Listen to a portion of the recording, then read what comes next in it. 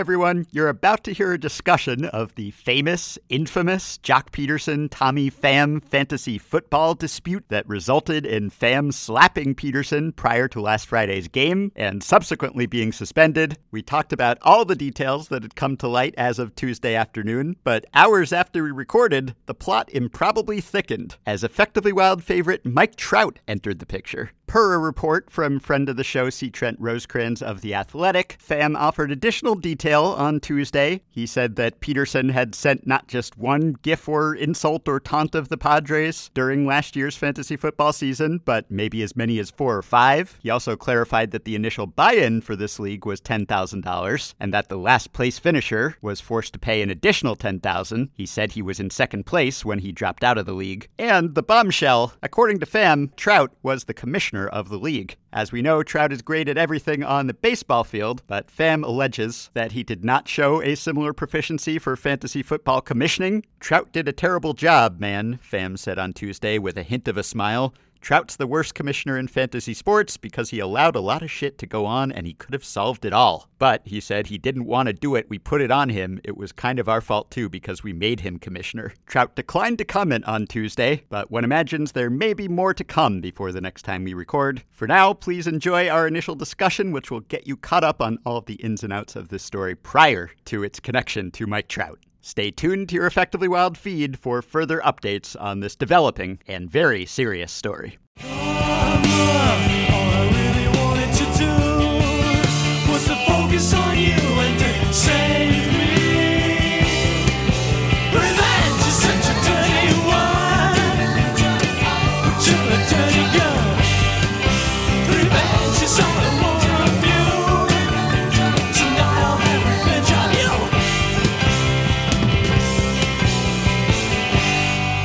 Hello and welcome to episode 1856 of Effectively Wild, a Fangraphs baseball podcast brought to you by our Patreon supporters. I'm Meg Rowley of Fangraphs, and I'm joined as always by Ben Lindbergh of The Ringer. Ben, how are you? I'm doing well. I saw that you had a restful long weekend. Yeah, they should all be 3 days, is all I'm saying. Yeah, more and more companies seem to be agreeing that that's the case. That'd be nice. But yeah. We hope that everyone enjoyed their long weekend, if they had one, and that nobody had any solemn or meaningful moments interrupted by drives into deep left field by Nick Castellanos.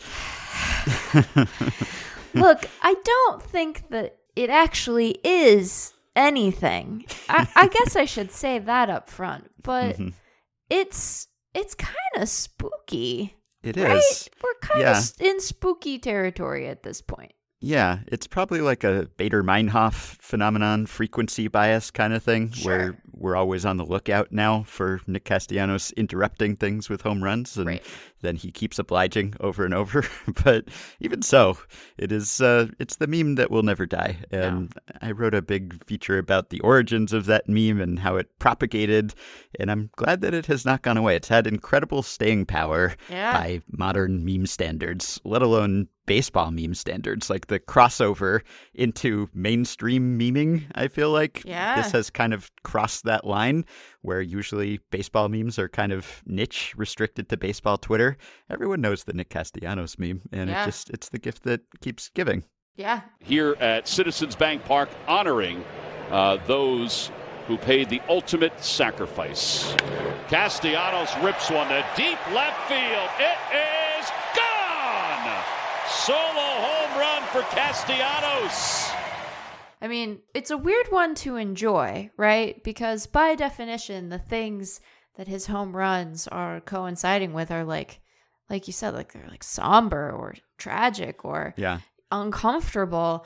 And so in that respect, it's a little bit weird, but it's just so persistent at this point that I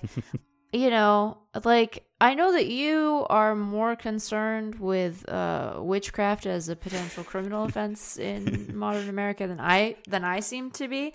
And I think that for his sake, Nick Castellanos better hope that I'm right, because otherwise it might not go well for him. Yeah, it's just incredible timing that he has had.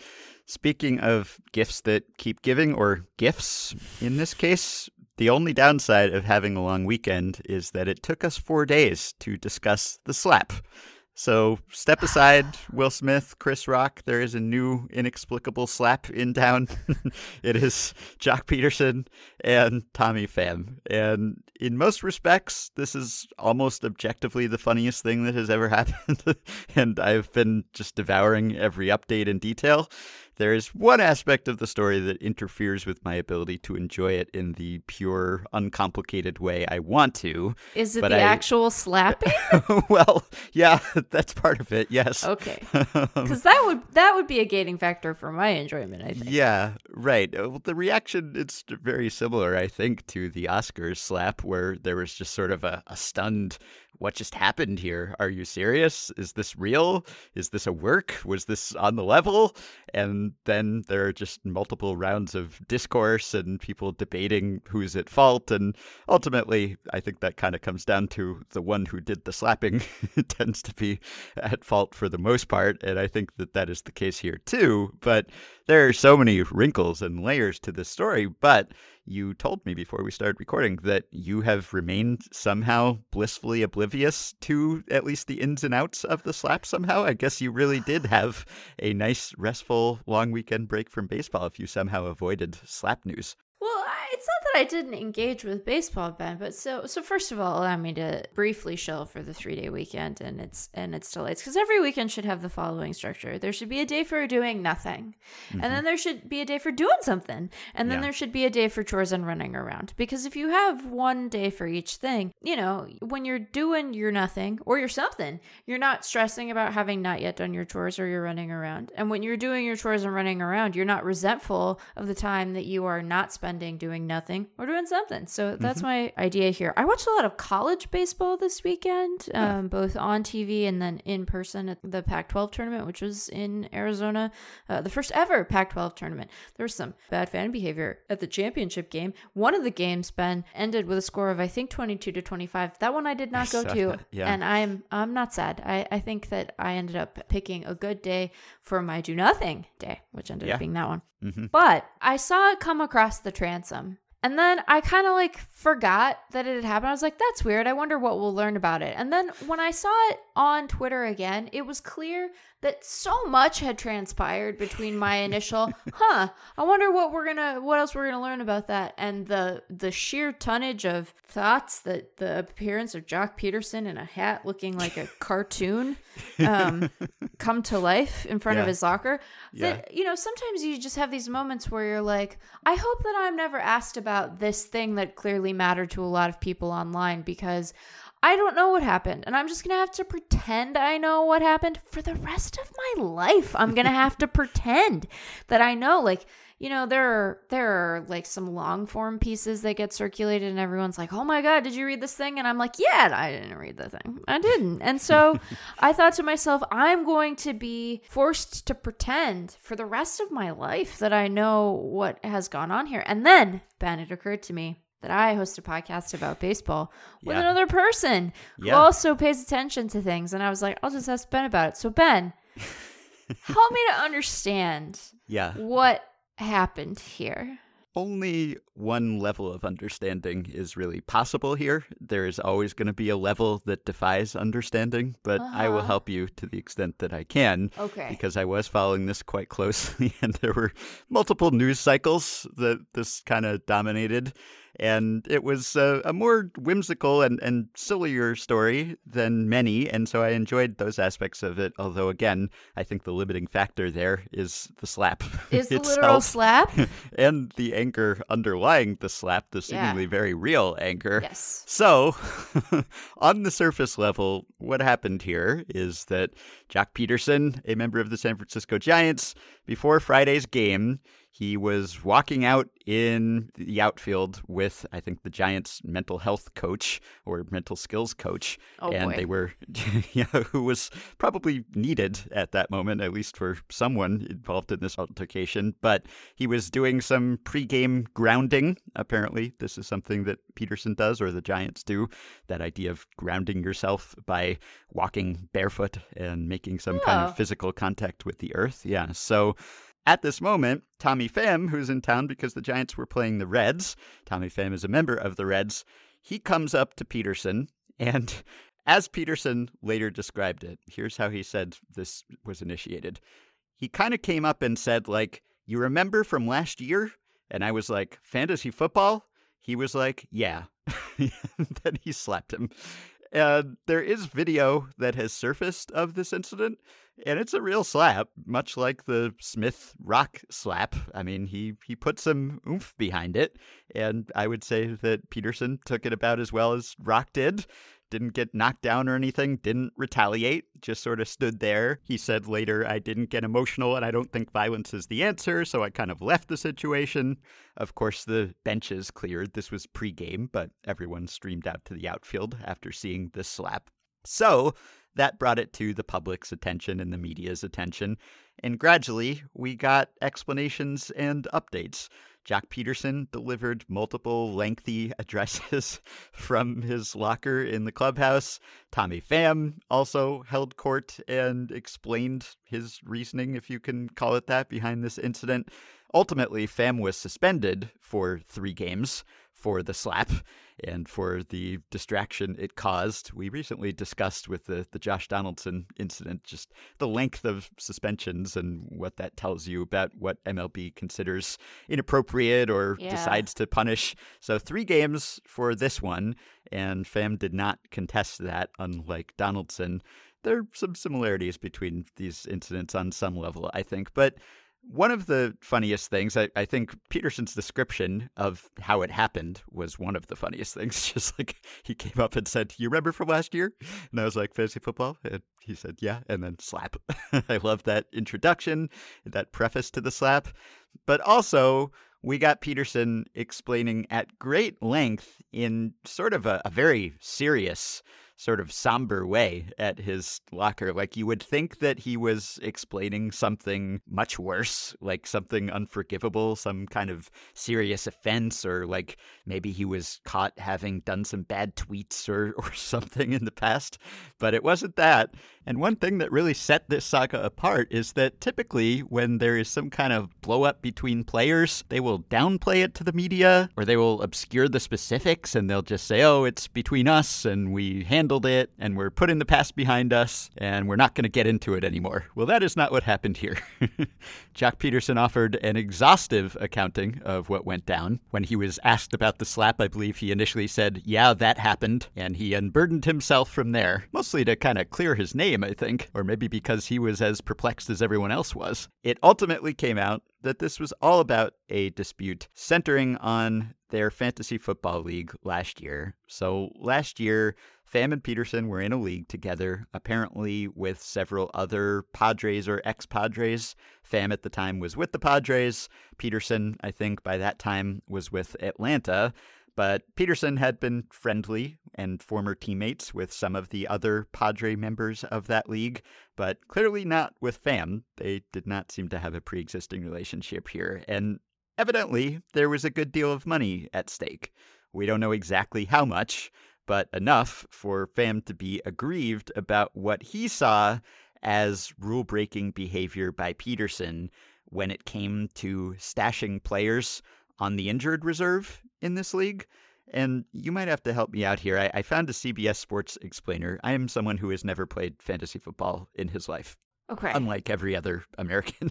So I played some fantasy baseball years ago, but this is a little bit different here. So what happened, as far as I understand it, so you have your IR spot, your injured reserve spot on your team, right? And if a player is on the injured reserve, then you can put that player on the IR spot. It's like an IL spot for a fantasy baseball team. And then you can have another active player while that player is hurt.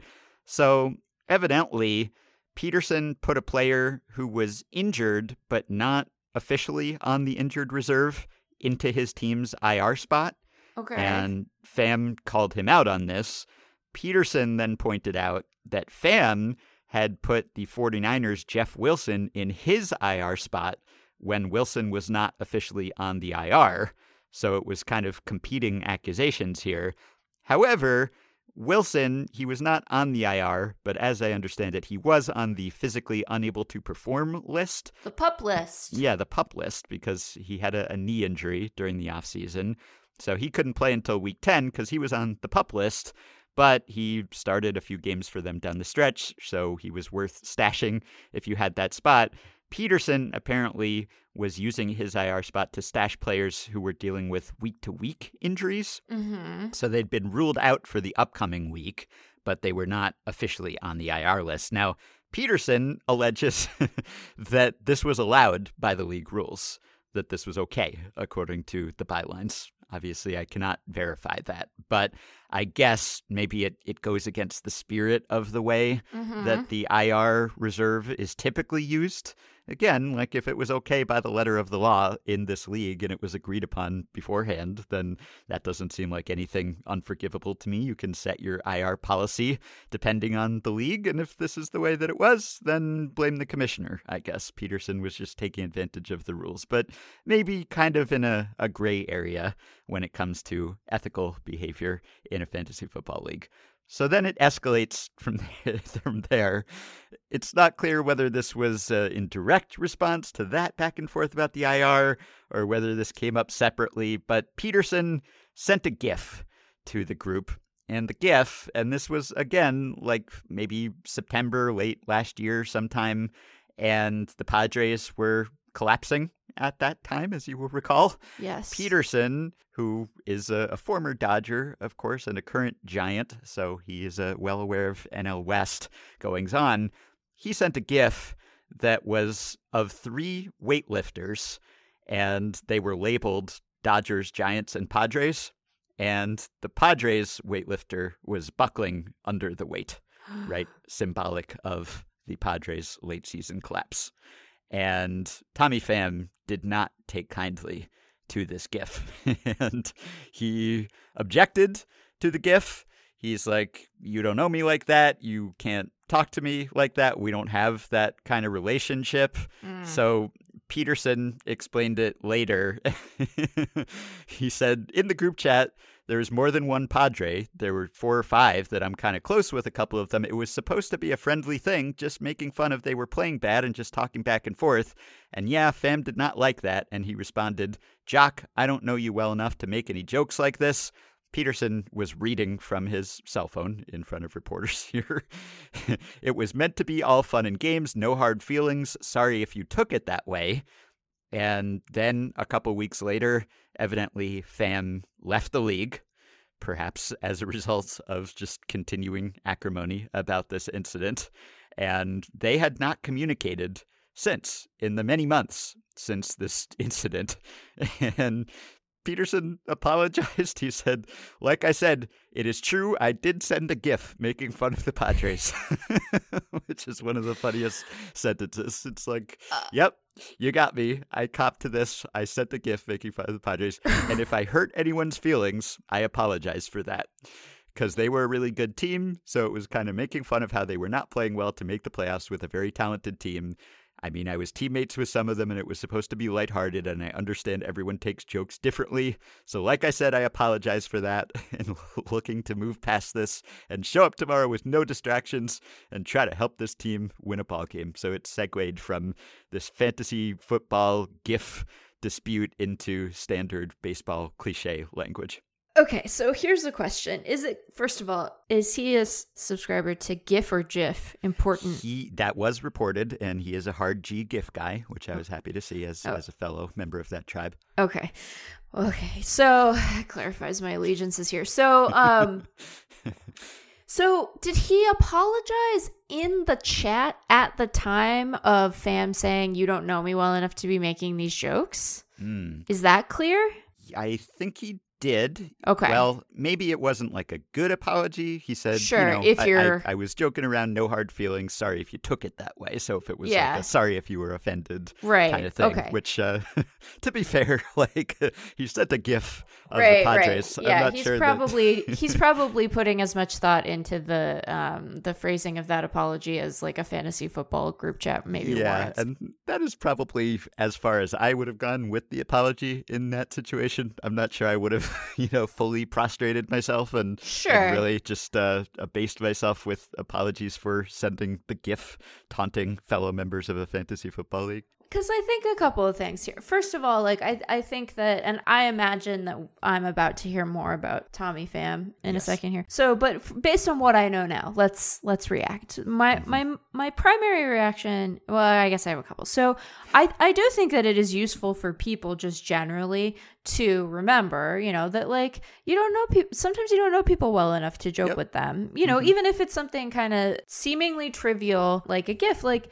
I imagine that even if Tommy Pham knew Jock Peterson well and knew that he was like, hey, you guys are actually a super talented team, but you're just playing badly, it would be like, that doesn't make me feel better, man. Because we were supposed to make the postseason and now we're dealing with this nonsense. So I think that like it's fine to say like, hey, you don't know me well enough to joke. Mostly this reveals to me that Jock Peterson does not understand the power of a truly well cultivated and curated group text, because Jack like made a rookie mistake here. You have to have, if you're a part of a group project, which is essentially what a fantasy football league is, a very antagonistic, weird group project. But if you're a part of a group project and you are friends with a subset of that group, but not with everyone, you need to have your own group chat with those people. You have to have a separate, I have several group chats with different people, and some of them have overlapping memberships, but they are still distinct from one another because they represent different constituencies,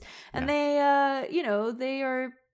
serve different purposes. I go to different ones with different complaints. Sometimes when I am trying to decide if a tweet is funny, I will workshop the tweet with all of them, and then if no one responds, I just have to fly solo. But that's neither here nor there. So you need to have a group chat. Group chats are magical. Group chats save us from other people knowing how annoying we are. Their purpose is for you to have a safe place to make bad jokes, complain about people, complain about the world, and then present to Twitter a more well-balanced and hinged person than you might actually be. Right.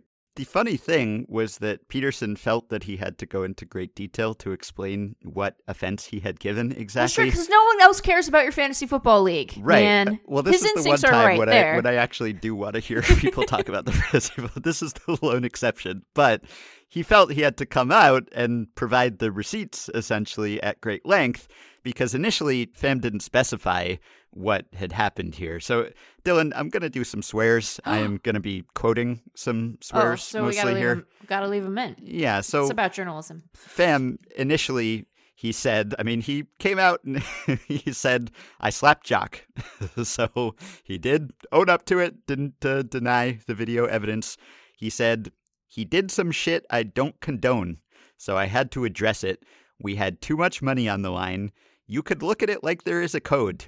You're fucking with my money, and you're going to say some disrespectful shit. There is a code to this. So he didn't specify what the disrespectful shit was. So that could have been anything. It could have been something that merited, if not a slap, at least some sort of stern response. Right. We are assuming it is the GIF, but that is... Well, no, this was before Peterson explained. Oh, before the GIF. So as far as we know, it was just the GIF. Okay. But when Pham first brought it up, we didn't know what it was. So, Got it. He did say like it wasn't racist, but he said it was some shit that you don't say. I told him in the text right when he texted it, I'm not cool enough with you to be talking like this. He should have known right then and there. And that's why Peterson then came back and he was waiting for reporters with his group text exchange and like showing them the GIF on his phone, which in a way, like the coverage of this is funnier than the incident itself. It's like reporters zooming in on the GIF playing on Jock Peterson's phone and minutes long explanation. And yes, also the stylistic choices that Jock Peterson apparently makes and his wardrobe decisions here. You compared him to a cartoon character. To me, he looked uncannily like Ness from Earthbound, the Nintendo character. He had like the sideways cap, the little tuft of hair sticking out, the backpack straps, his like, bleached blonde locks. He looked like a little kid. Like I had to remind myself throughout this incident that both of these gentlemen are over 30 years old. Yeah. Sam is 34 at this point. Like, we do have to remember that many professional baseball players are young men and Yes. make the same sort of mistakes that many young, men men make. can make, yeah. These are not the youngest of men at this Jock point. Peterson's a father. Yeah, I mean, it seems like they should have grown out of this probably by now. But look, I have never played fantasy football, but I have watched all 7 seasons of the league, which I think needs to be rebooted to cover this incident probably. But it's my understanding that I wouldn't say anything goes in a fantasy football league, but a large portion of the fun in fantasy sports in general is the trash talk, Yes. right? Is taunting your league mates. Now, granted, it's a little different if you're in a league with a bunch of your friends, which Peterson was apparently, but But not Fam wasn't one of exclusively. them. Yeah. Yeah. So, okay, if Fam took offense to this, well, maybe you stop sending him gifts about the Padres collapse. But I think just going in, there should be some expectation of, hey, there's going to be a little bit of trolling that goes on here. That is part of the fun. So you have to consider the context of fantasy sports and like a fantasy sports group text or message board or whatever it was. And maybe you have to have a higher bar for taking offense, perhaps, especially when it is this sort of affront. Mm-hmm. So that was really the saga, I guess, in a nutshell. Now, Fam's comments continued here, and he seems to be someone who is concerned about money, and that's fine, understandably so, but he is talking about like being a high roller at casinos. He's like, I was in second place when I dropped out of that league. There was a lot of money on the line. I'm a big dog in Vegas. I'm a high roller at many casinos. You can look at my credit line. We were playing big money. I don't have to get into the details of how much, but I look at it like if you lost, you had to pay double. If you came in last place, you had to pay double. So I looked at it like he was fucking with my money along with the disrespect. Peterson did confirm that it was an appreciable amount of money, a Sure. large sum at stake here. These are MLB players. Yeah. They make a good deal of money. I don't know how much it was, but okay, enough to be upset about it. Fam, he's watching his accounts closely. He had made some comments, I think, during the pandemic about like the stock market crashing and how he had lost $92,000 at that time. And so he was not happy that play had been suspended and that the season had been postponed, essentially. So there was a lot of money at stake, and you have men and their testosterone, and I guess this is an instance of like men will literally do X instead of going to therapy kind of situation. X being slap each other over gifts. So this is amusing on a lot of levels, I think. Like just the fact that there had been no contact between Yeah. the two for so long, for the Yeah. better part of a year. Dylan, I'm going to do my own swear here, but like this is some Count of Monte Cristo like to come back after that many months, just like biding your time. Like, was Fam studying the schedule? Like, when am I going to be in the same town as Jock? And then just like maybe looking out to see if Peterson was out in the outfield so that he could get him in a slappable situation. This, like, it reminds me of Hunter Strickland just retaliating against Bryce Harper having hit home runs off of him in the 2014 playoffs in 2017. Like 3 Yeah. years later, he hit him with a pitch just as a reprisal for just Harper having homered off of him. That was an even longer gap. That was like 3 years, although that was maybe within baseball, like a more acceptable way to retaliate, not like in life at large or in the world in general. But in baseball, pitchers throw baseballs at hitters sometimes because they're mad that they hit homers off of them. They don't usually slap them. So this is a little bit different from that. And I did see also someone pointed out that there's precedent for this in the NBA. A similar incident about 20 years ago. This was 2001. Charles Oakley and Tyrone Hill were feuding over a gambling debt or perceived gambling debt that was related to a dice game that they had played. So Hill went to the Raptors team hotel to meet Oakley after the Raptors had arrived in Philadelphia to play the 76ers. And there is a sizable debt, evidently, and Oakley was suspended for a game for hitting Hill in the head with a basketball after a morning shoot-around. And then Oakley slapped Hill.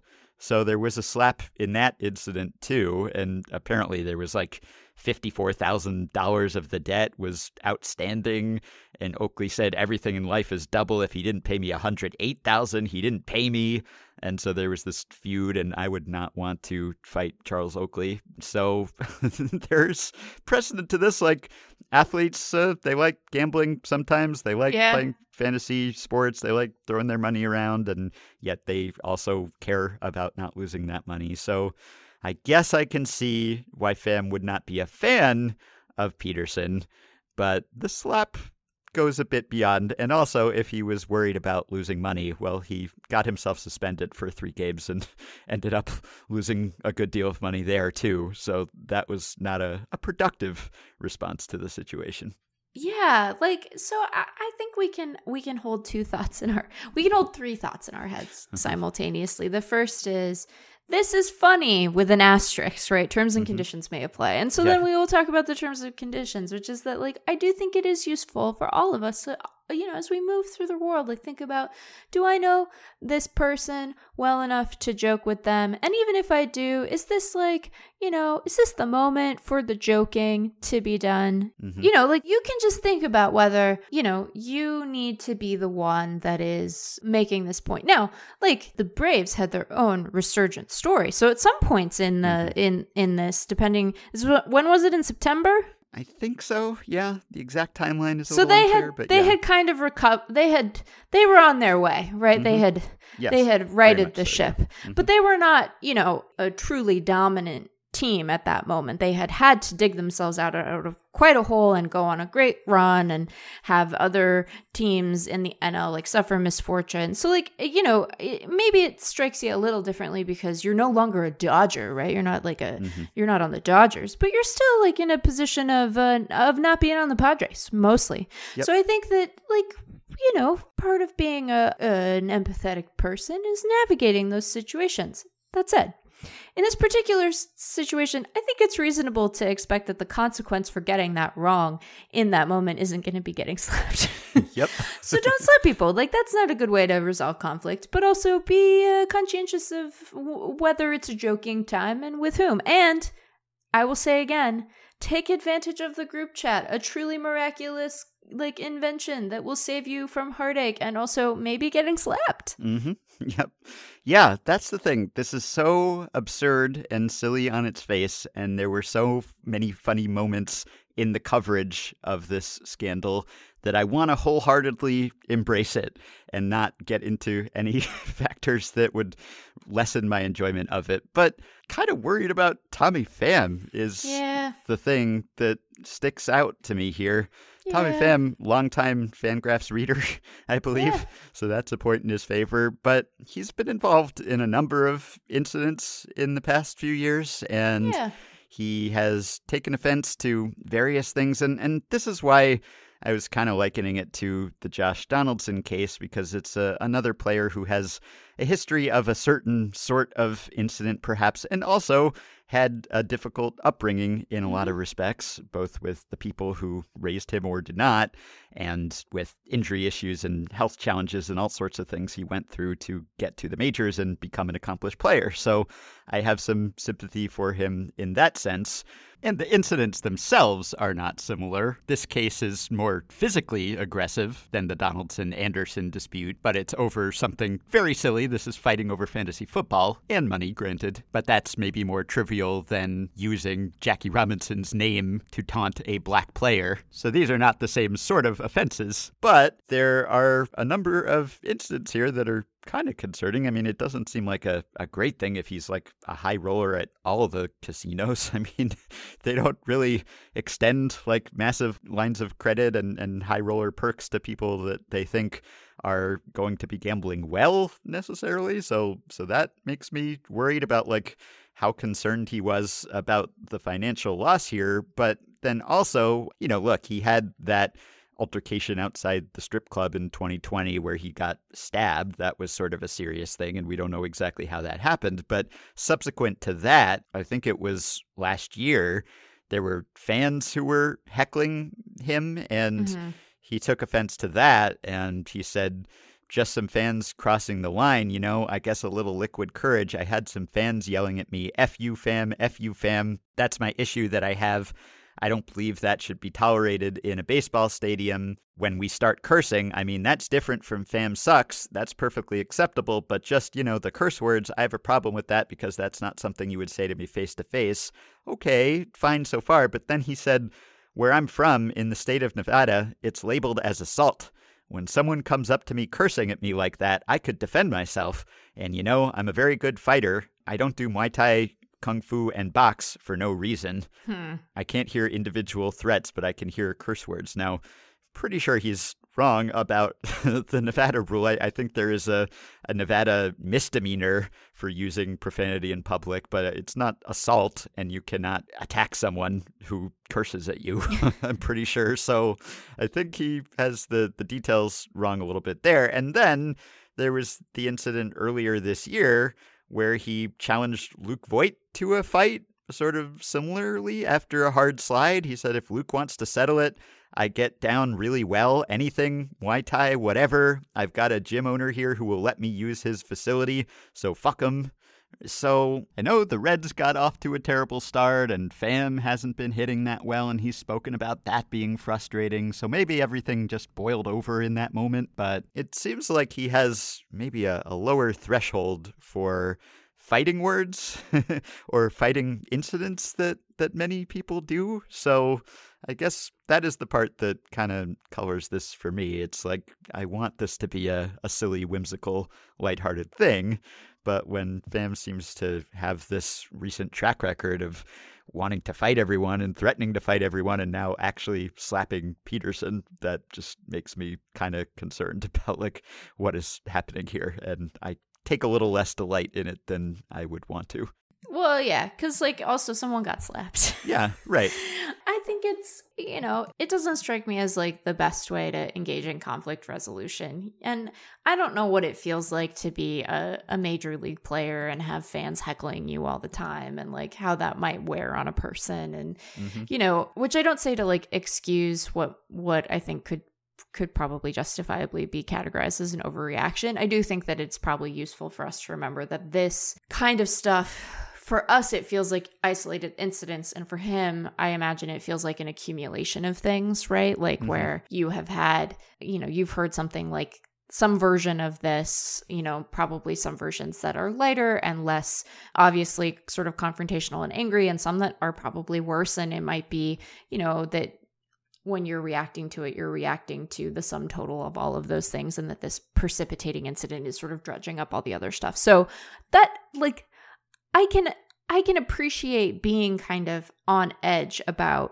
these sorts of things, but yeah, it doesn't seem like the best way to resolve conflicts, because you don't want to, like, we don't think that fighting people and slapping folks is the best way to resolve these things, and, just, but I think don't slap people. Yeah. So that's the Pham Peterson slap saga that will over go down fantasy in legend. Football. Yes, over fantasy football and a GIF. And a GIF.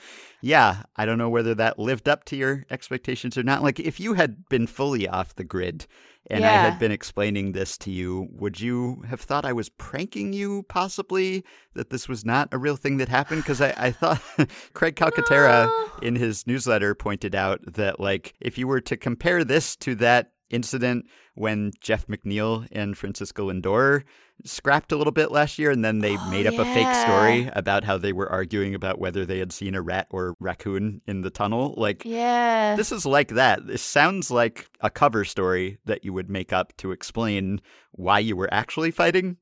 Yeah.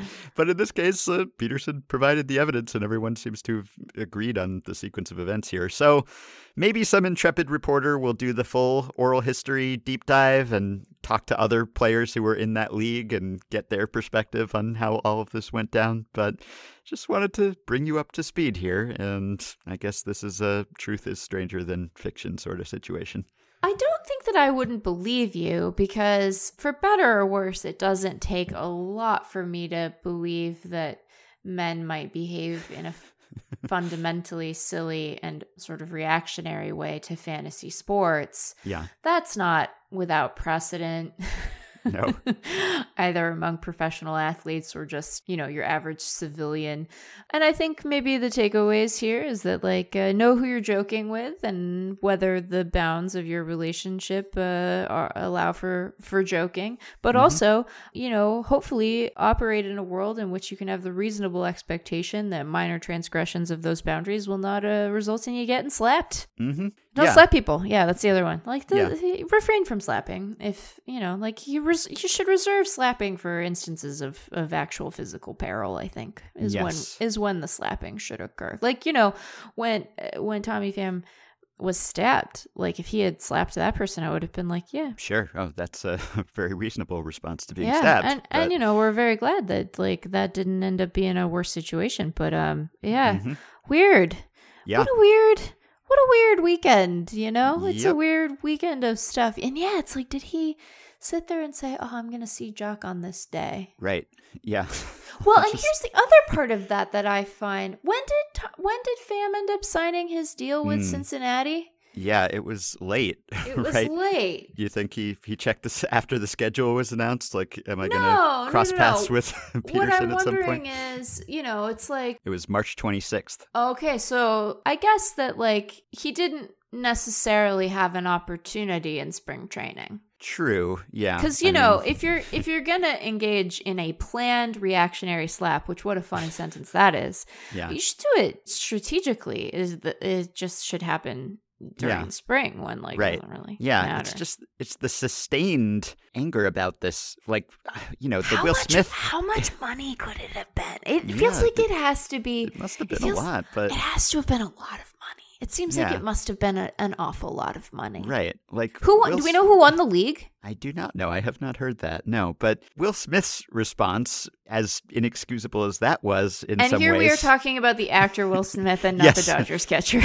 Yeah, or the pitcher. We actually have to clarify in this situation. Yeah. That response, that was maybe over the top and out of proportion too, but it was, I guess, more understandable in that it had transpired seconds earlier, the offense. Sure. And also maybe the offense was more understandable for having prompted that reaction. Yeah. This was something where he just had to be simmering about this for several months.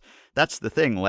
I get that reaction maybe in the moment, but how do you just sit on that for that long and still maintain that level of anger? Yeah. I saw an item from a March post at Gaslamp Ball, the Padres blog, that said, Pham said during last season he was open to a one-year reunion with the Padres and knew he hasn't played as well as he should have played with the Friars. But then, according to Dennis Lin, he was asking for the Padres to give him more than what Jock Peterson got from the San Francisco Giants post-lockout, which was $6 million. I did not see the original report from Dennis, if there was one. It doesn't link to the sourcing there. But if that is true, if I love the idea, I'm just going to pretend that was true, that Pham held out for so long because he wanted to make more than Jock Peterson's making because of this grudge that he bore for Peterson.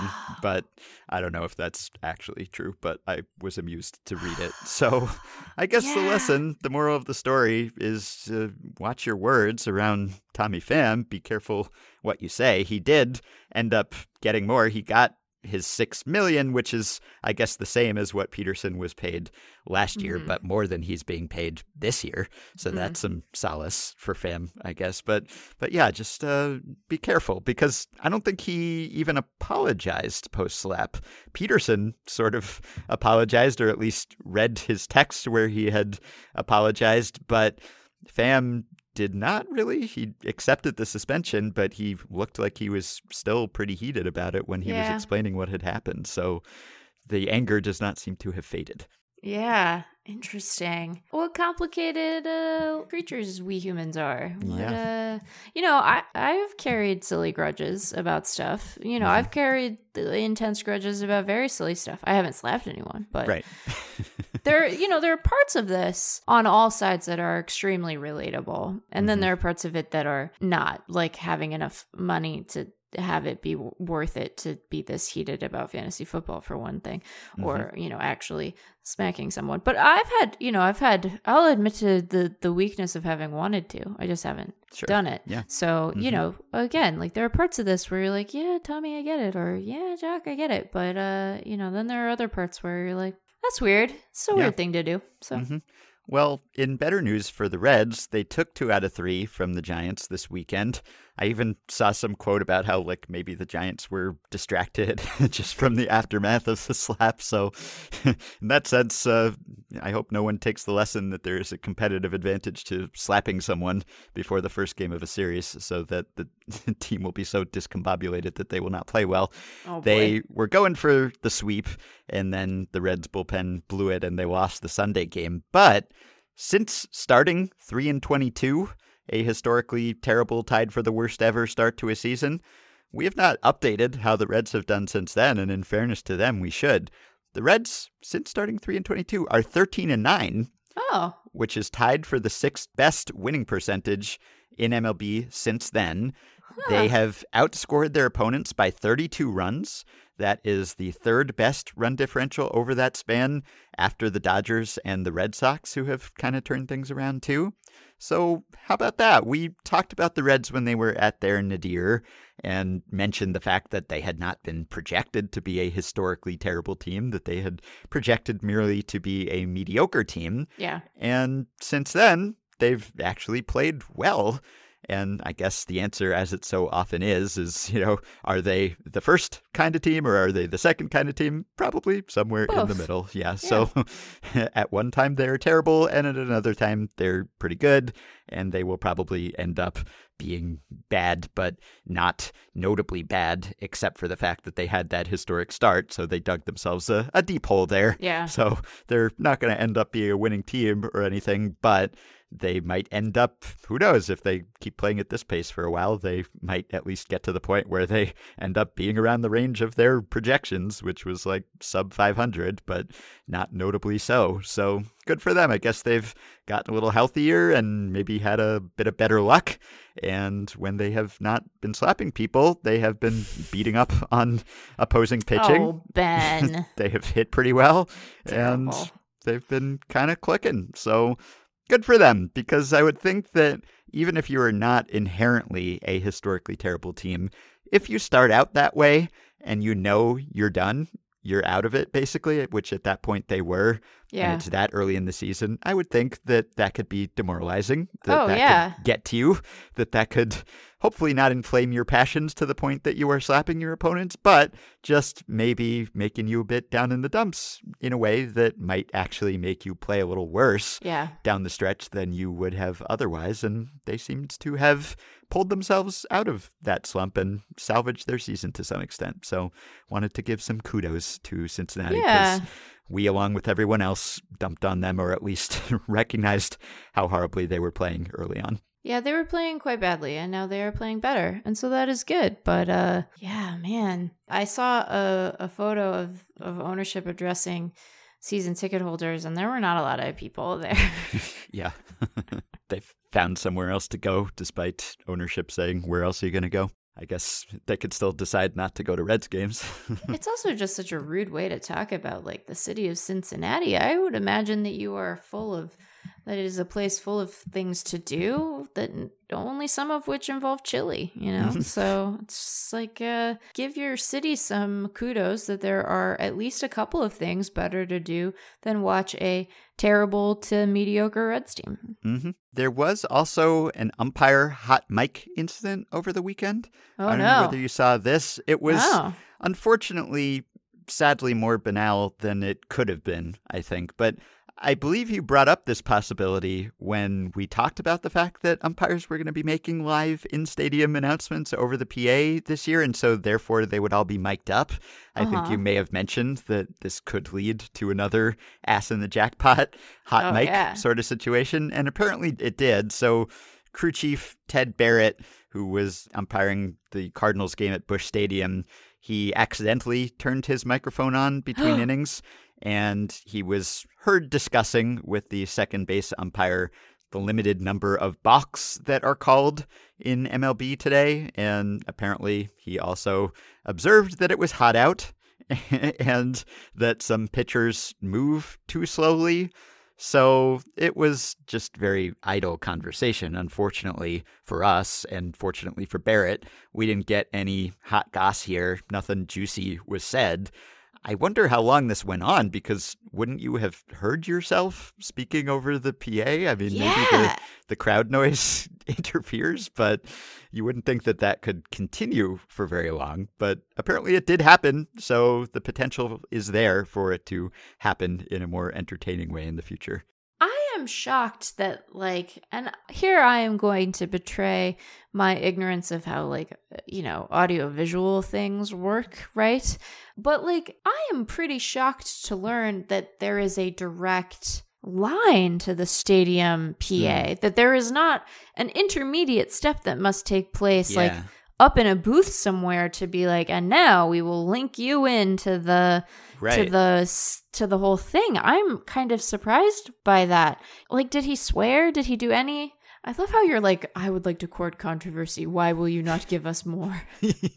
Yeah, the Pham Peterson slap was not enough for me. You must feed my appetite for drama here. But I don't know. Yeah, you would think that there would be some safeguard so that you could not accidentally flip a switch and suddenly be talking to tens of thousands of people. Yes. So maybe this is the incident that exposed that vulnerability, and that maybe they will put such a safeguard in place and deprive us of the potential for future entertaining hot mic moments. So it happened, though. Just wanted to make sure everyone knew that it did actually happen, that eventuality that you had proposed could occur. Yeah, I mean, I thought that it would be harder won than this. Like, when I was envisioning this potentially happening, I think that the scenario I had in mind would be that they would be, you know, they'd be live on mic for, like, in the course of announcing the results of a replay review, right? That the mic would already be on and sort of linked up to stadium audio. And then they would, you know, goof from there. I didn't think that you could just, like, accidentally push a button and then have your own ass in the jackpot, as it were, you know. That would make me incredibly nervous. It doesn't seem like it would be hard to accidentally bump one of those buttons and then be in a really tricky scenario. I know that you live for controversy and our ability to discuss it, but I'm glad that he didn't say anything totally sort of out of line. That would have been so stressful. Mm-hmm. In a couple other news items, Jason Stark wrote a piece where he reported that there is some testing going on for banning outfield shifts, or at least specifying or restricting outfield positioning, because that's one thing we've been wondering. If they were to legislate where infielders can and can't stand, well, would they do anything, any kind of corresponding measure put in place to limit outfield shifting? Because there's been a lot of research by Rob Arthur and Russell Carlton and others that has seemed to indicate that changes in outfield positioning have actually impacted offense more than the infield shift, and that generally outfielders are playing deeper these days than they used to and cutting off extra base hits. And so especially with the ball being a bit deadened, although seemingly flying a lot better of late, offense has ticked up as the weather has warmed and perhaps as other things have happened with humidors and atmospheric effects and who knows what else, or maybe a post-lockout funk for hitters abating. But as some balls have gotten a bit deader and those balls that would have been homers are now settling into outfielders' gloves in front of the warning track or on the warning track, it seems like outfielders are being stationed deeper, and that seems to be a StatCast-driven insight that maybe historically outfielders were just playing too shallow, which is really interesting that maybe for decades or centuries, outfielders were playing shallower than they should have been just because they didn't want balls to drop in front of them. And they, I guess, weren't quite as concerned about balls going over their heads because maybe that's less embarrassing. I don't know.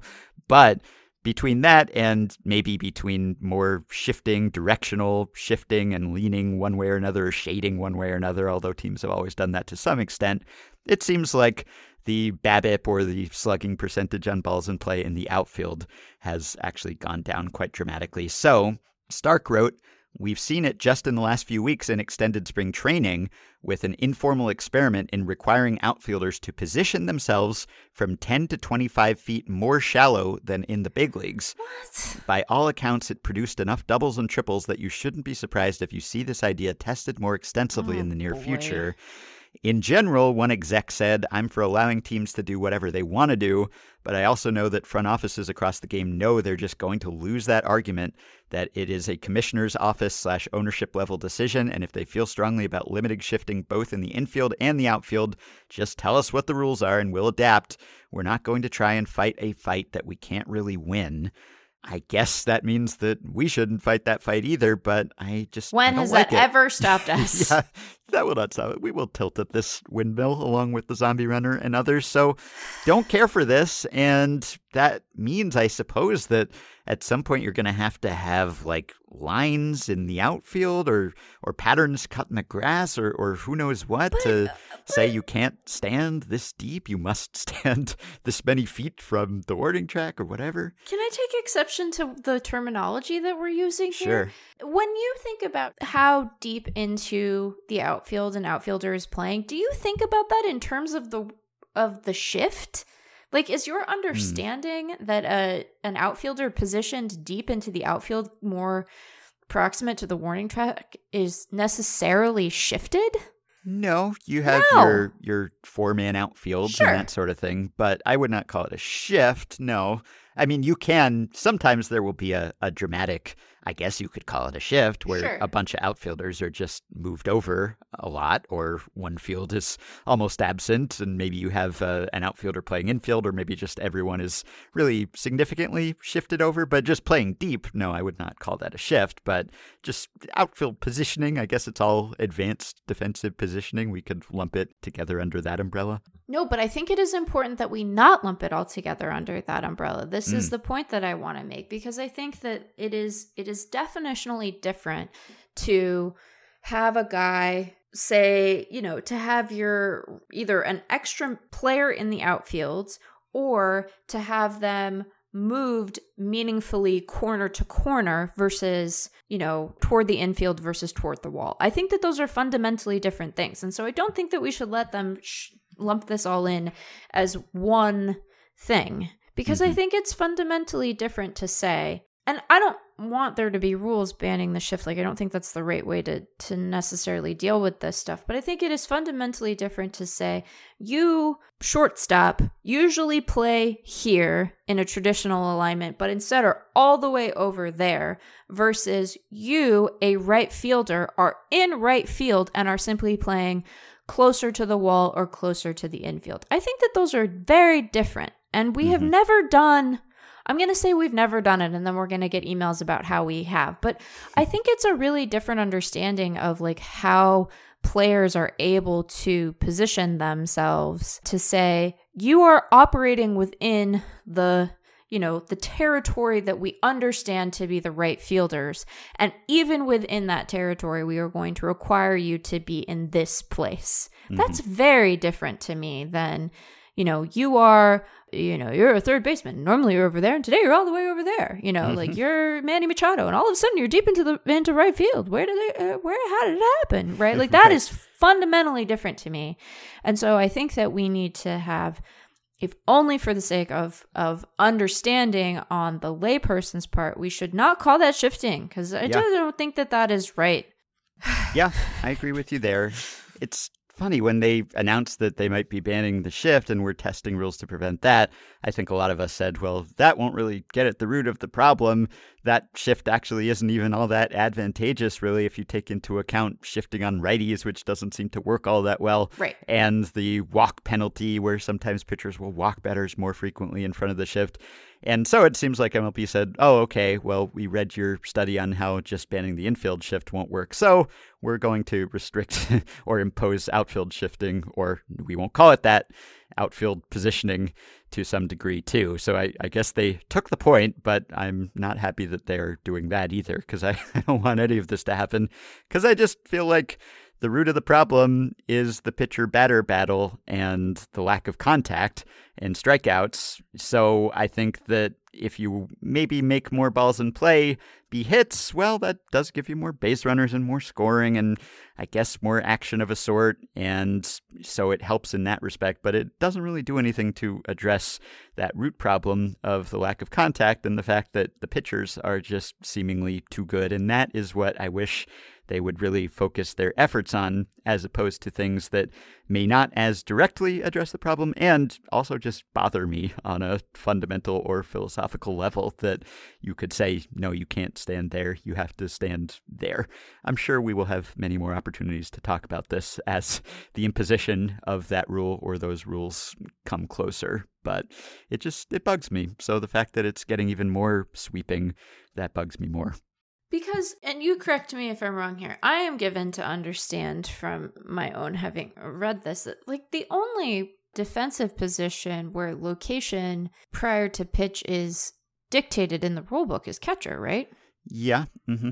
So and pitcher, I guess. Yeah, Mm-hmm. right. But the only non-pitcher defensive position that is dictated Yes. pre-pitch is catcher. Mm-hmm. And so that's sort of the baseline of defensive positioning. And then on top of that, you're not, if you were in Jurassic Park, you'd be in the same paddock. You'd not be moving to a different paddock. You would be facing the same dinosaurs. Well, I guess they were moving between paddocks, but you would be potentially facing the same guys. And Yes. so that, like, you know, fight your T-Rex and then I don't know where I'm trying to go with that particular analogy. I am given to understand from the trailer for the new Jurassic Park that they are all over the world now, which Oh no. you know, that seems like, how did they get across the water? That like That's a did good they question. boat? Did they Yeah. hide on an airplane? Are the Velociraptors that smart? These are questions that I don't know the answer to, although I will probably see that dumb movie because it Yeah, you'll looks. have to see the movie to answer it. Yeah, it Satisfy looks your great. Curiosity. Yeah. But anyway, what I was going to say was I don't care for this.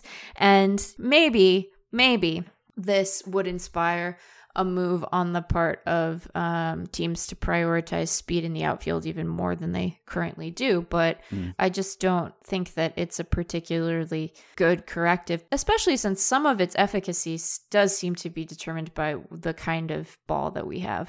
Mm-hmm. Right. Yeah. Like if you can just hit home runs, then who cares? I Right. guess that's true of shifting stuff generally, but particularly in this case, like part of our consternation might just be that scoring is down generally because the ball is less juicy. Not dead. We're trying to be specific. It's just less juicy. It is an underripe pear. Yes, and you could say that if you take away the pronounced infield overshift, then the lefty sluggers, whom that tactic targets primarily, will just take that as license to really double down on pulling and just going for that more power-centric, pull-centric approach that often coincides with strikeouts, so that could make the problem worse. You could also say that if fielders are limited to certain prescribed places all over the field, then balls in play would be more rewarding for batters, and so they would be incentivized to make more contact, especially if paired with a less lively ball. So you could say that indirectly this will help address the contact problem, but again, I just think it's really tough to make contact now, even if you are explicitly trying to, Right. especially trying to make contact. It's just hard to hit these pitches. They're moving so fast and so much that it's tough. And that is the root of the problem, as I see it, that I would like people to target. I guess we should acknowledge that there is one restriction on where fielders other than the pitcher and catcher can stand, which is that they have to be in fair territory Sure. Yes. when the pitch is thrown, Fair when the enough. play begins. So that's Fair enough. something. Yeah. But I think that, you know, as we are contemplating all of these rule changes, it is useful for us to ask, are we changing the ability to make contact or the incentives for making contact? Because like we want to potentially do both things, and you can incentivize contact all you want, but if, as we I think tend to think, a lot of the degradation of balls in play that we have seen and sort of quality contact that we have seen is not really the result of positioning or exclusively the result of positioning, but simply a natural byproduct of pitching being as good as it is, you can incentivize things all you want, but you need to think about whether players are actually in position to actualize those incentives, even if they want to.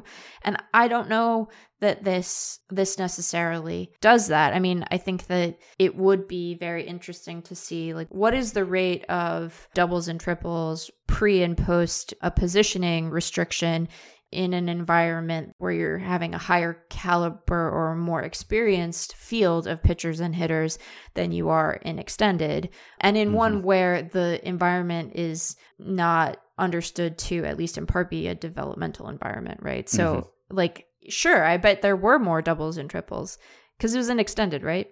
Yes.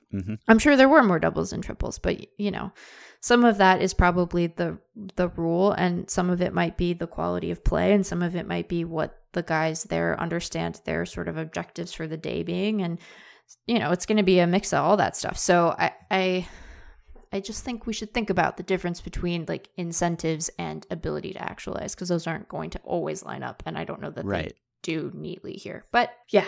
And there's often a trade-off when it comes to a contact-oriented approach as opposed to a power-oriented approach. And so if it is more rewarding for you to put the ball in play, well, yes, you can prioritize making contact and maybe take a little less of a power swing and have more control over the bat, or be able to start your bat later and have your odds of contact increase. But there's a limit, I think, to how much you can kind of power down your swing and still hit the ball with enough authority to get a hit when you put the ball in play. Like, you might be more likely to put in play, but are you just hitting a weak ground ball to the second baseman, or are you actually hitting it hard enough that it will be a line drive, that it can go through the infield? So I think you can ratchet down the power-oriented, the pure power approach and try to increase contact, but only so much before you end up like with a bunch of swinging bunts, basically, that will be easy outs as well. So I hate it. And I think, as I sit here and think about how much I dislike it, that I might be ready to be kind of exercised about it in the coming weeks and months if I need to be. So if you were looking at this and you're like, but I'm still fighting the zombie runner, it won't die. That's why it's a zombie. This is part of why I think that it should increasingly just be called the zombie runner and not the Manfred man, because it won't go away. And so we should just... So you're like, I'm fighting that fight and I'm tired. Well, friend, you lay down your mantle and I will lift you up, because I really don't like this and I'm ready to be sassy about it. I will join you on the ramparts for that one.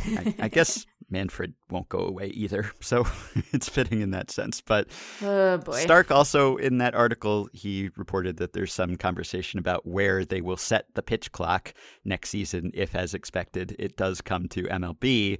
And he noted it's hard to envision big league players signing off on a 14-second pitch clock. So what is the right number at that level?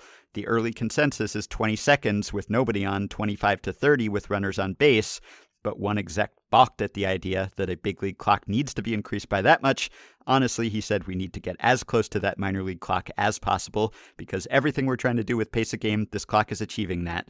If we can get as close as possible to 14 seconds, it'll just be like every other change. Everybody complains, then they get used to it. And that was my concern as I related on that deep dive about the history of pitch clocks going back to the 60s. It didn't really seem to have much effect there because it was set at 20 seconds, and that's just not enough really to speed things up. And so I think if that's as low as they will go at the major league level, people may be a bit disappointed with what kind of time savings we actually can affect there. So I think the fact that they went down so aggressively to 14 and 18 in the minors this year, like they had the 20-second pitch clock in the minors and time of game was still ramping right back up to record highs again. So it's just not enough. And if anything, that long, spotty, ineffectual enforcement of previous attempts to put pitch clocks in place, that just reinforced in my mind, yeah, it actually needs to be. We need to lower that limbo bar farther than players would potentially be comfortable with. But I've sort of been swayed to that idea that, yeah, I guess you need to get players on board and hopefully not have it be too disruptive for them. But I don't know. If you start off with 20 seconds, then can you gradually lower it? Or will everyone say, no, this is fine, we can stay here? And you might not actually get the effect that you're going for here. So that's the lesson for me, I think, is that you actually have to set it pretty low to get significant time savings. So that's my 2 cents on that issue. I understand the instinct to say that you can make changes and then people will get over them. But to that I say the following. 1, clearly has not listened to us continue to be mad about the zombie runner, and perhaps has not understood how long one can carry a fantasy football related grudge. Yeah, right. Now, are you concerned about the state of the playoff races and the perhaps lack of competitive teams that are in the running right now? Because I saw Joe Sheehan make a point of this. I saw Joe Posnanski make a point of this. We're just on the eve of June here as we were recording. We're 30% of the way through the regular season, and we know we have a 12-team playoff format now, which we lamented when it was implemented, but we do have to resign ourselves to that. There are currently, going into Tuesday's games, 12 teams that are over 500. So that's your field right now of actual winning teams.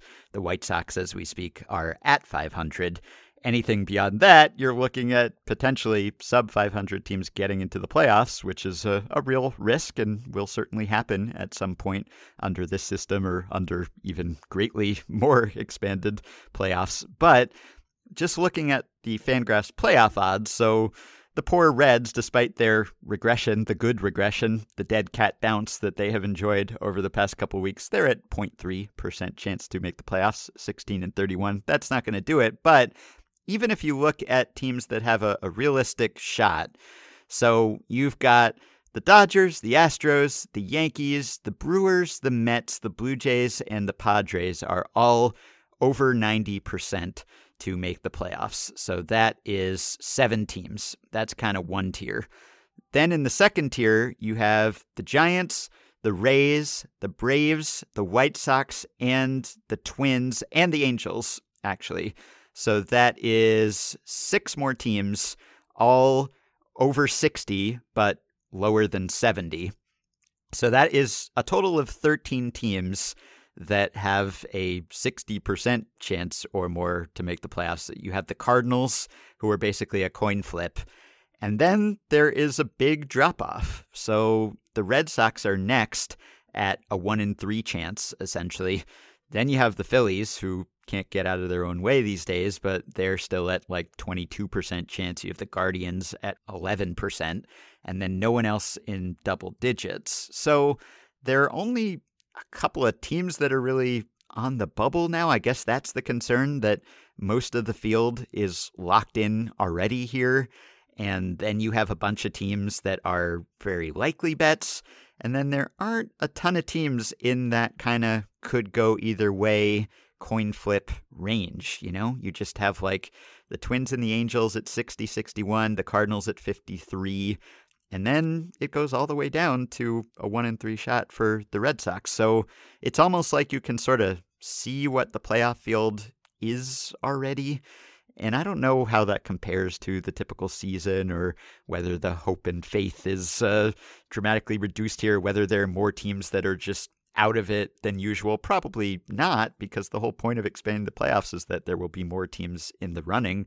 There are a bunch of teams: Diamondbacks, Cubs, Tigers, Royals, Rockies, Reds, Pirates, Orioles, Nationals, Athletics, all 1% or lower chance to make the playoffs. But it's just not a lot of teams in that range of like, we have a real shot here, but it's kind of touch and go. We're on the bubble, basically. So do you think there are enough exciting races to sustain your interests and fans' interests for the rest of this very long season? Because as you will note, they did not reduce the length of the regular season while they were No, expanding the they playoffs. So we didn't. still have the very long 6-month marathon with the 162 regular season games to get to that long playoff tournament that 12 teams make now.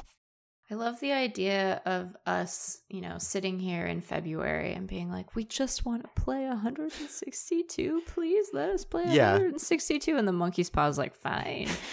I mean, I don't think it's great. I don't know how actively worked up about it I am. I think that so there are like two ways to think about this. I think that, are we satisfied with, even within the confines of an expanded playoff field, like what we might get there? And looking at like who would be in right now, I don't know that I look at this and I'm like, I can't believe that team gets to play in the postseason. I don't think that's my reaction mostly. So that's good. But also, I'd like there to be more competition. I think that we will be buoyed somewhat by like the AL East being a really good division race. Yeah, and the NL West maybe. Right. And so some of this, I think, is like a concentration issue where it isn't that there aren't competitive teams and there aren't competitive divisions. There are, but a lot of those good teams do seem to be clustered. So I think part of our problem here is maybe that we don't have teams getting pushed quite as hard in all divisions as we would necessarily want. Like, I will be very excited to see how the AL East shakes out. And I think that, I know that they've fallen off some, but like, I don't think that AL West race is done. I know that we at Fangraphs have the Astros projected to win the division pretty handedly, but like, the Angels have done this so far, so maybe they'll do it again in a minute when like Rendon is healthy and everything. So yeah, it's not the best. Those Centrals are kind of brutal. Yeah, you can always kind of count on that, it seems like these days. Yeah. But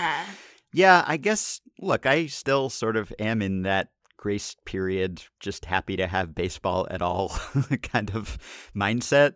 And also, I guess just because I'm not following the sport through as much of a team-centric fandom lens, I am still endlessly interested in how individual players do, Sure. regardless of how the pennant races are shaping up.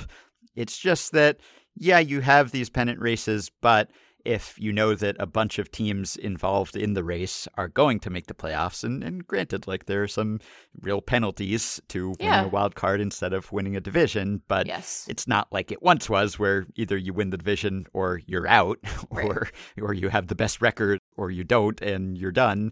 So the stakes are not quite as high. And so if we get down to the wire and we basically know what the playoff field looks like, and we're just sort of playing out the string or maybe jockeying for playoff seeding, which is not meaningless, but just a little lower stakes than it once would have been. So I don't know. I guess for me, I'm not lamenting it at this stage, and I don't know exactly how it will shape up. And I feel like people maybe don't have the best historical sense of like how good were pennant races generally. Like, you remember the best ones of all time, but there were a lot of clunkers in there, and there was also a lot of disparity between contending and non-contending teams in earlier eras as well. So I don't know that I see it as the most pressing problem. I definitely am not a fan of the 12-team playoff format, but it has not interfered with my enjoyment thus far. And whether it makes baseball a little less must-see and must-watch down the stretch, yeah, maybe it will for people other than us who are going to be watching and paying attention regardless of what happens. So maybe your neutral, your casual fan is not going to be quite as pulled in by these races because they won't be real races. Do you think that your perception of it would be like, maybe another way for us to ask this question is, imagine that we had the field that we used to have, right? We had the same size. Would you think that with a tighter field and this number of teams jockeying for position, would that feel uncompetitive and uninteresting, do you think? Do you know what I mean? So you mean we have the exact same distribution of records and everything that we have we now, have but just fewer playoff spots up Right. for the taking? Well, I guess you would have more teams that were further out of the race, just even if they had the same records that they do today. Yeah, I they guess would that's be true. more games back in some wild card races. Not every team is playing in that AL East race. That's useful for me to remember. If you had the same sort of separation among the teams and fewer spots up for grabs, then I think that would probably be more entertaining. It's not like I want any fan bases to be sad at the end of the season necessarily. And you will almost inevitably have more fan bases that are kind of engaged because they do have a shot late in the season. So it's just a general watering down of how good you have to be a playoff caliber club, which does bother me a bit because it just feels like a little less of an achievement now. And it also feels like we are settling less during this long regular season, and I value the length of the regular season. It's just that, are we reducing the championship probability swinging one way or another in any given game just because there's a little less at stake, and you're going to have more games between teams that are pretty likely to be in the playoffs when it's all said and done. So I'm not checking out of the season based on that, but I have seen some people suggest that, hey, there are only enough good teams to fill the playoff spots that we know that there are currently. So like any teams that are not currently in playoff position, they have not played well. Like, they are not winning teams. No. And so maybe that does sort of subtract from the intrigue for some people. It depends what you want to get out of baseball and what really sparks your interest in the sport. Do you think that we can say with greater confidence now that the Mariners are well and truly cursed? Because even in this situation, they are still out of it. It's not looking great for them these I don't know days. that we'd call it fun, right? No. I don't think we'd look at what's going on and be like, we're all having fun. I don't think we'd say that. Yeah. All right. Well, I want to leave you with a couple of 1-minute segments, or at least I hope they will be, although often I underestimate. But we had a suggestion from a couple of listeners that now that we are up at these lofty episode numbers, these episode counts, that we are now in the territory where our episode numbers correspond to years in which baseball existed and baseball was being played. And so maybe there was some opportunity for a tie-in there. So Trey wrote in to say, this was a while ago, as we were approaching episode 1876, that being the first year of the National League, I thought it might be cool if you did a brief This Year in Major League History segment where you share some small fact or interesting happening in whatever year corresponds to the number of the episode. Maybe it would be too tedious to do that for every episode, but just wanted to put the idea out there. Matt, Patreon supporter, also wrote in to say we are at episode numbers that coincide with the start of MLB or approaching that point. Maybe it would be cool to use that episode number to talk about cool things that happened in that year in baseball. So I don't know if I'll have one of these for every episode, but how many podcasts get up to almost 2,000 episodes? So I guess we should take advantage of having done so many.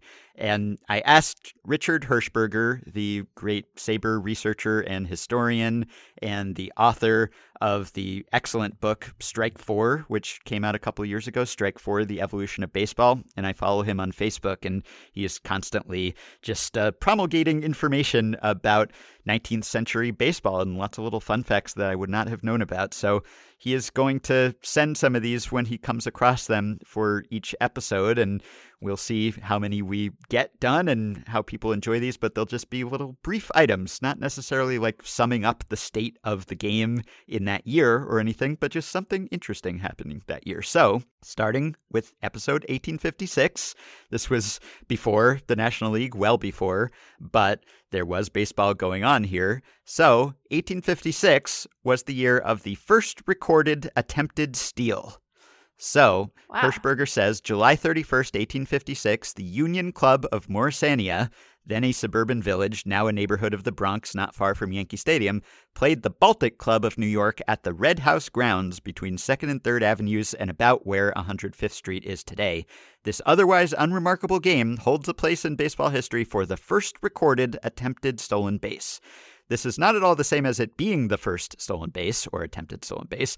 It is just the first time it got recorded. 1856 was a breakthrough year in baseball reporting, the first year with this level of detail. Stealing was nothing new. Writing about it was.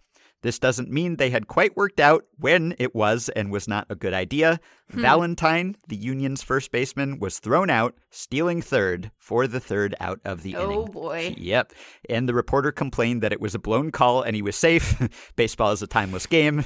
This was according to the New York Clipper on August 9th, 1856, and I will link to his source for that. But very amusing, I think, that the very first recorded attempted steal was someone making the third out of the inning at third, which is violating that kind of baseball maxim, that cardinal rule. Can't make the first or the third out there, right? And the very first time that we know that it happened via a attempted steal, that was what happened. And this was like early, archaic proto-baseball. Like box scores weren't even fully developed at that point. They were playing to 21 runs, just like first to 21.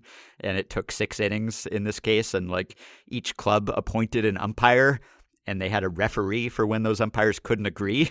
And then after a couple of years, they dropped the club appointee part, and they were like, well, let's just have the referee there who is not biased or appointed by either team. That referee became the umpire, and they didn't have multiple umpires until decades later. So the game was very much in flux, which is what interests me about this period. You could see them sort of working out the rules as they went. But 1856, first recorded attempted steal. So that's today's fun fact, history corner, whatever we end up calling this. Perfect. Lastly, a brief stat blast. They'll take Adidas that's sorted by something like ERA- or OBS plus. And then they'll tease out some interesting tidbit, discuss it at length, and analyze it for us in amazing ways. Here's today's Stat Blast.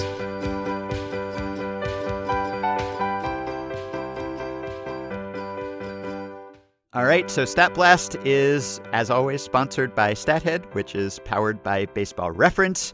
Go to stathead.com, use the coupon code WILD20 to get a discount of $20 on a year subscription, not just for MLB. You can also sign up for other sports versions of StatHead if you want. And the great thing that is happening now is that we have listeners who have availed themselves of this opportunity and are now StatHead subscribers. And so they are often writing in with their own Stat Blasts or like answering their own Stat Blast questions. So Darren wrote in on Monday to note that the Brewers' Ethan Small and the Cubs' Matt Swarmer faced off as the starting pitcher in that contest, and they were each making their major league debut. So we were meeting multiple major leaguers in that game, and they were both starting. And so he wanted to know, it seems rare that 2 starting pitchers would be making their major league debut in the same game. Well, that is stat-headable. And he posted about that in the Stat Blast channel in the Discord group. And he is a StatHead subscriber too. And people walked him through how you find that. And so I will link to those results. But that was the 29th time, at least since 1901, that 2 starting pitchers in the same game were making their major league debut in that same game. And there are some notable starters who have made debuts in games like that. Jacob deGrom against Chase Whitley, J.R. Richard against Jim Willoughby, Denny McLain against Fritz Ackley, Bob Forsch against Tom Carroll. It seems like the matchup that yielded the most cumulative career WAR between the 2 pitchers was Gaylord Perry against Sammy Ellis in 1962. They combined for about 100 WAR, mostly from Mr. Perry. Yeah. And we also got a submission along those lines. Someone just basically did a full Stat Blast for us. They should start their own podcast. But listener Jonathan, a recent subscriber and Patreon supporter and StatHead subscriber, said that he was watching Sunday's Reds-Giants game. And he noticed that at the start of the 8th inning, Darren Ruff entered as a pinch hitter for the Giants and struck out. The Giants batted around, scored 6 runs, and Ruff got a second chance in that inning, but struck out again to end the inning. And then he was replaced by Curt Casali, so he never took the field. And so Jonathan wondered, how many times has that happened before, a player participating in a game solely as a pinch hitter and striking out twice? It seems like it would be hard to do because it requires your team to bat around. And since you're accounting for 2 of the 3 outs on your own, that requires at least 7 of the other 8 players in the lineup to reach base safely in that inning. So he got himself a StatHead subscription. Cool. Instead of asking us to answer this, he did it himself, self-sufficient. appreciated this, and I hope he used the coupon code WILD20. Turns out that this was only the third time, at least since 1901 in MLB history, that this happened. First accomplished by John Cangelosi, May 20th, 1990 for Pittsburgh against Atlanta, and then Jeff Manto for Cleveland, September 14th, 1997 against the White Sox. Cangelosi was the only other player to ever lead off and end the inning with strikeouts. Manto's first strikeout followed a leadoff single by Omar Vizquel. So, if we're willing to add on one more qualification, we can state that Darren Ruff is the first player in MLB history to appear solely as a pinch hitter and strike out to lead off and end an inning in a team victory. So that's a lot of qualifiers, but Cangelosi's Pirates lost that 1990 game. So that was fun. And then he went further down the rabbit hole with John Cangelosi, who's someone who had a lot of pinch hit appearances and multiple plate appearances in those games. I'll throw that in a Google Doc and link to it just so you can see the full stat blast that Jonathan did. But again, stathead.com. Anyway, the actual stat blast is from Carson, who says, "This will probably be the most useless question I've ever asked." But that doesn't stop me from wanting to know the answer. What is the most consecutive innings by a single pitcher in which he threw the same number of pitches in each inning? I have no issue with this including relief pitchers spanning multiple games if that makes the answer more interesting, but my question was initially thought up with starters in single games in mind. I sent this question to Lucas Apostolaris, listener and Baseball Prospectus writer and researcher, and he did a little deep dive with his RetroSheet database. So he went back to 1988, which is the beginning of reliable pitch-by-pitch data. He did not count intentional balls as pitches to keep things consistent with the way it works now, but that doesn't change anything in terms of the leader. And he found the answer is Melito Perez. Melito Perez in June of 1991. So in one single game, he entered as a reliever. He was sort of a swingman that season. He was in the bullpen mostly, but he made some starts. So on June 15th, 1991, Ramon Garcia of the White Sox had a disaster start. He gave up 5 runs in an inning and a third. So Melito Perez came in, and he threw 7 2/3 shutout innings to finish that game for the White Sox. Did not allow a run, 1 walk, 3 hits, 8 strikeouts. So excellent inning by Melito, but he threw 12 pitches in each inning of that game. So one of the innings, I guess, was partial because he came in with 1 out already. But if we count that, actually, we don't have to count that because the record is 7 innings. He threw 12 pitches apiece. So each of his full innings that day, he took 12 pitches. And then in his next outing, June 19th, he came in the 9th as a reliever to finish the game. And he threw 1 inning, and he threw 12 pitches in that inning as well. So the record within a single game is 7 consecutive innings with the same pitch count by Melito Perez, and the record across multiple games, any span, actually is also Melito Perez. No one has done it even 7 times over multiple spans, but 8 consecutive innings with the same pitch count is the record by Melito Perez in 1991. And it makes sense that it would be about 12 probably, because if you had a very high pitch count, then you would run out of pitches probably. And it would also mean that you were getting in trouble and getting hit around a bit, so you wouldn't be left in long enough to rack up a long streak. The average going back to 88 has been about 16 pitches per inning. So 12 is probably sort of the sweet spot. The second place finisher is Real Cormier in 2000. Across multiple games, he threw 6 consecutive innings with 13 pitches apiece.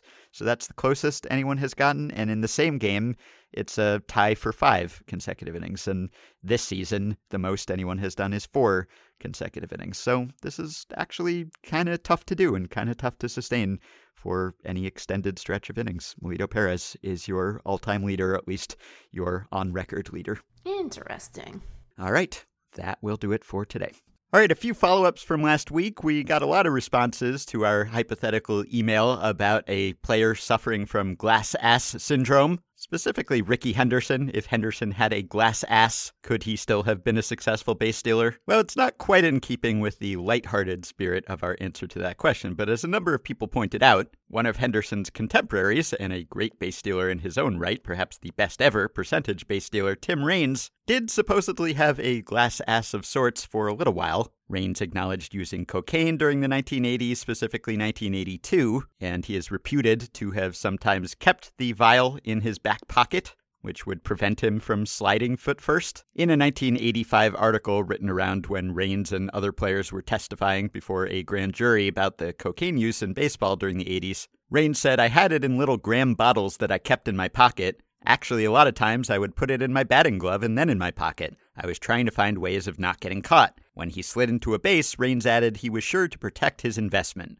Usually," he said, "when I carried it in my pocket, I'd go in head first." Now, later on in his 2017 memoir, Rock Solid, he wrote, "The drug-related anecdote that the media jumped on and elevated into legend involved my tendency to keep cocaine on my person during games, specifically snug against my butt in the back pocket of my uniform. It's undisputed truth that I would sneak a snort in the clubhouse bathroom between innings, but the part about making sure I slid head first into bases so as not to break the vial of coke is somewhat exaggerated. Anybody who remembers my style of play knows that I went into bases head first long after I stopped carrying coke around with me."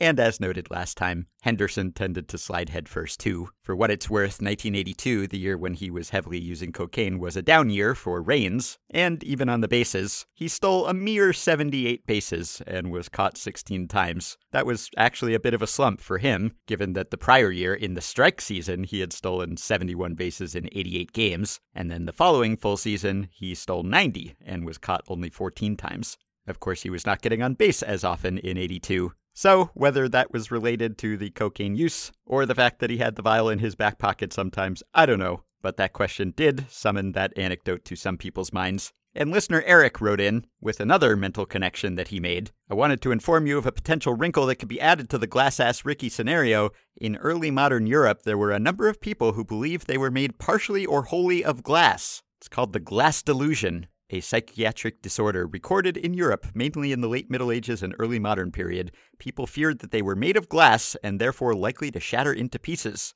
One person afflicted, supposedly, was King Charles VI of France, who refused to allow people to touch him and wore reinforced clothing to protect himself from accidental shattering, according to Wikipedia. So, Eric says, if Ricky suffered from the glass delusion, then he would only be struggling with his own fear of being broken, and his team could in good conscience play him without risking his life.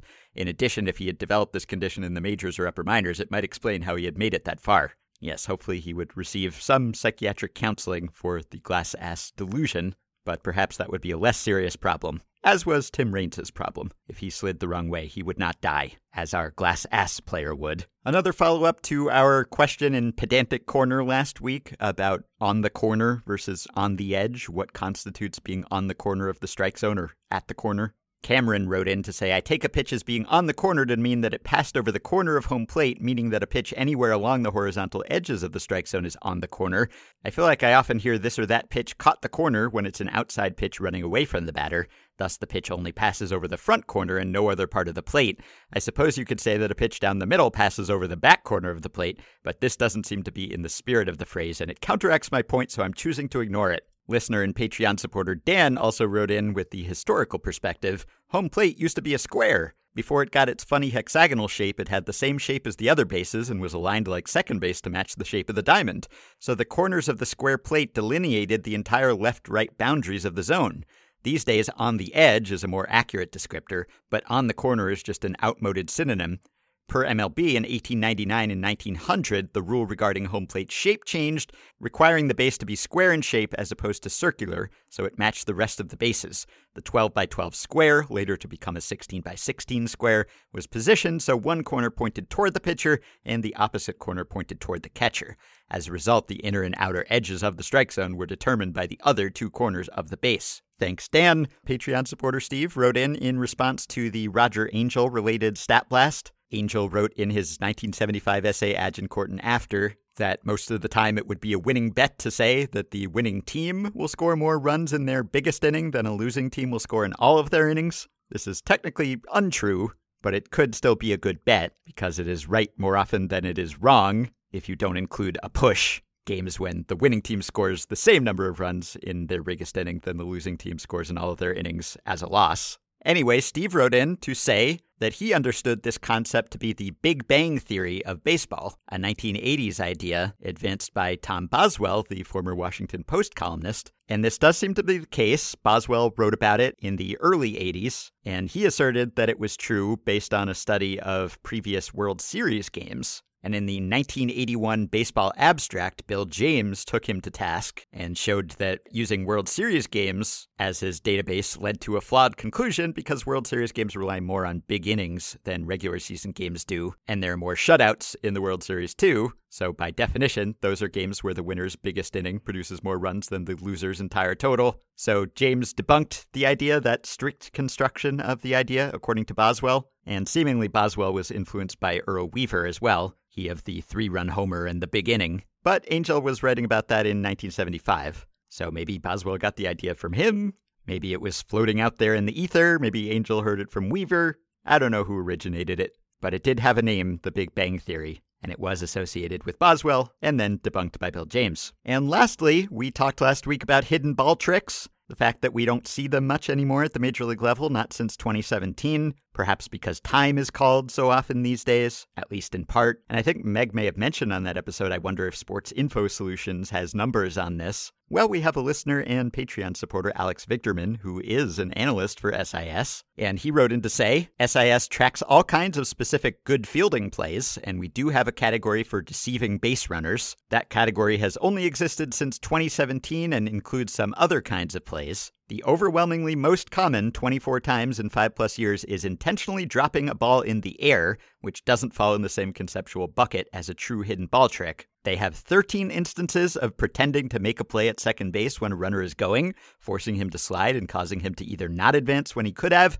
or get doubled up at first on a flyout. They have 11 recorded incidents of, on a fly ball, pretending the play is easier or harder than it is to get the base runners to make a mistake. Think lining up for a fly ball to stall the runners only to then play the ball off the wall. And 10 times they have recorded a fielder pretending to have the ball on an errant throw to second base to keep the runner on second. However, they do not have a more recent example of the hidden ball trick than the one we mentioned on that episode, 2017, Ryan Goins caught Todd Frazier. And Frazier wasn't even facing Goins when he faked the throw, so it was maybe more luck than skill.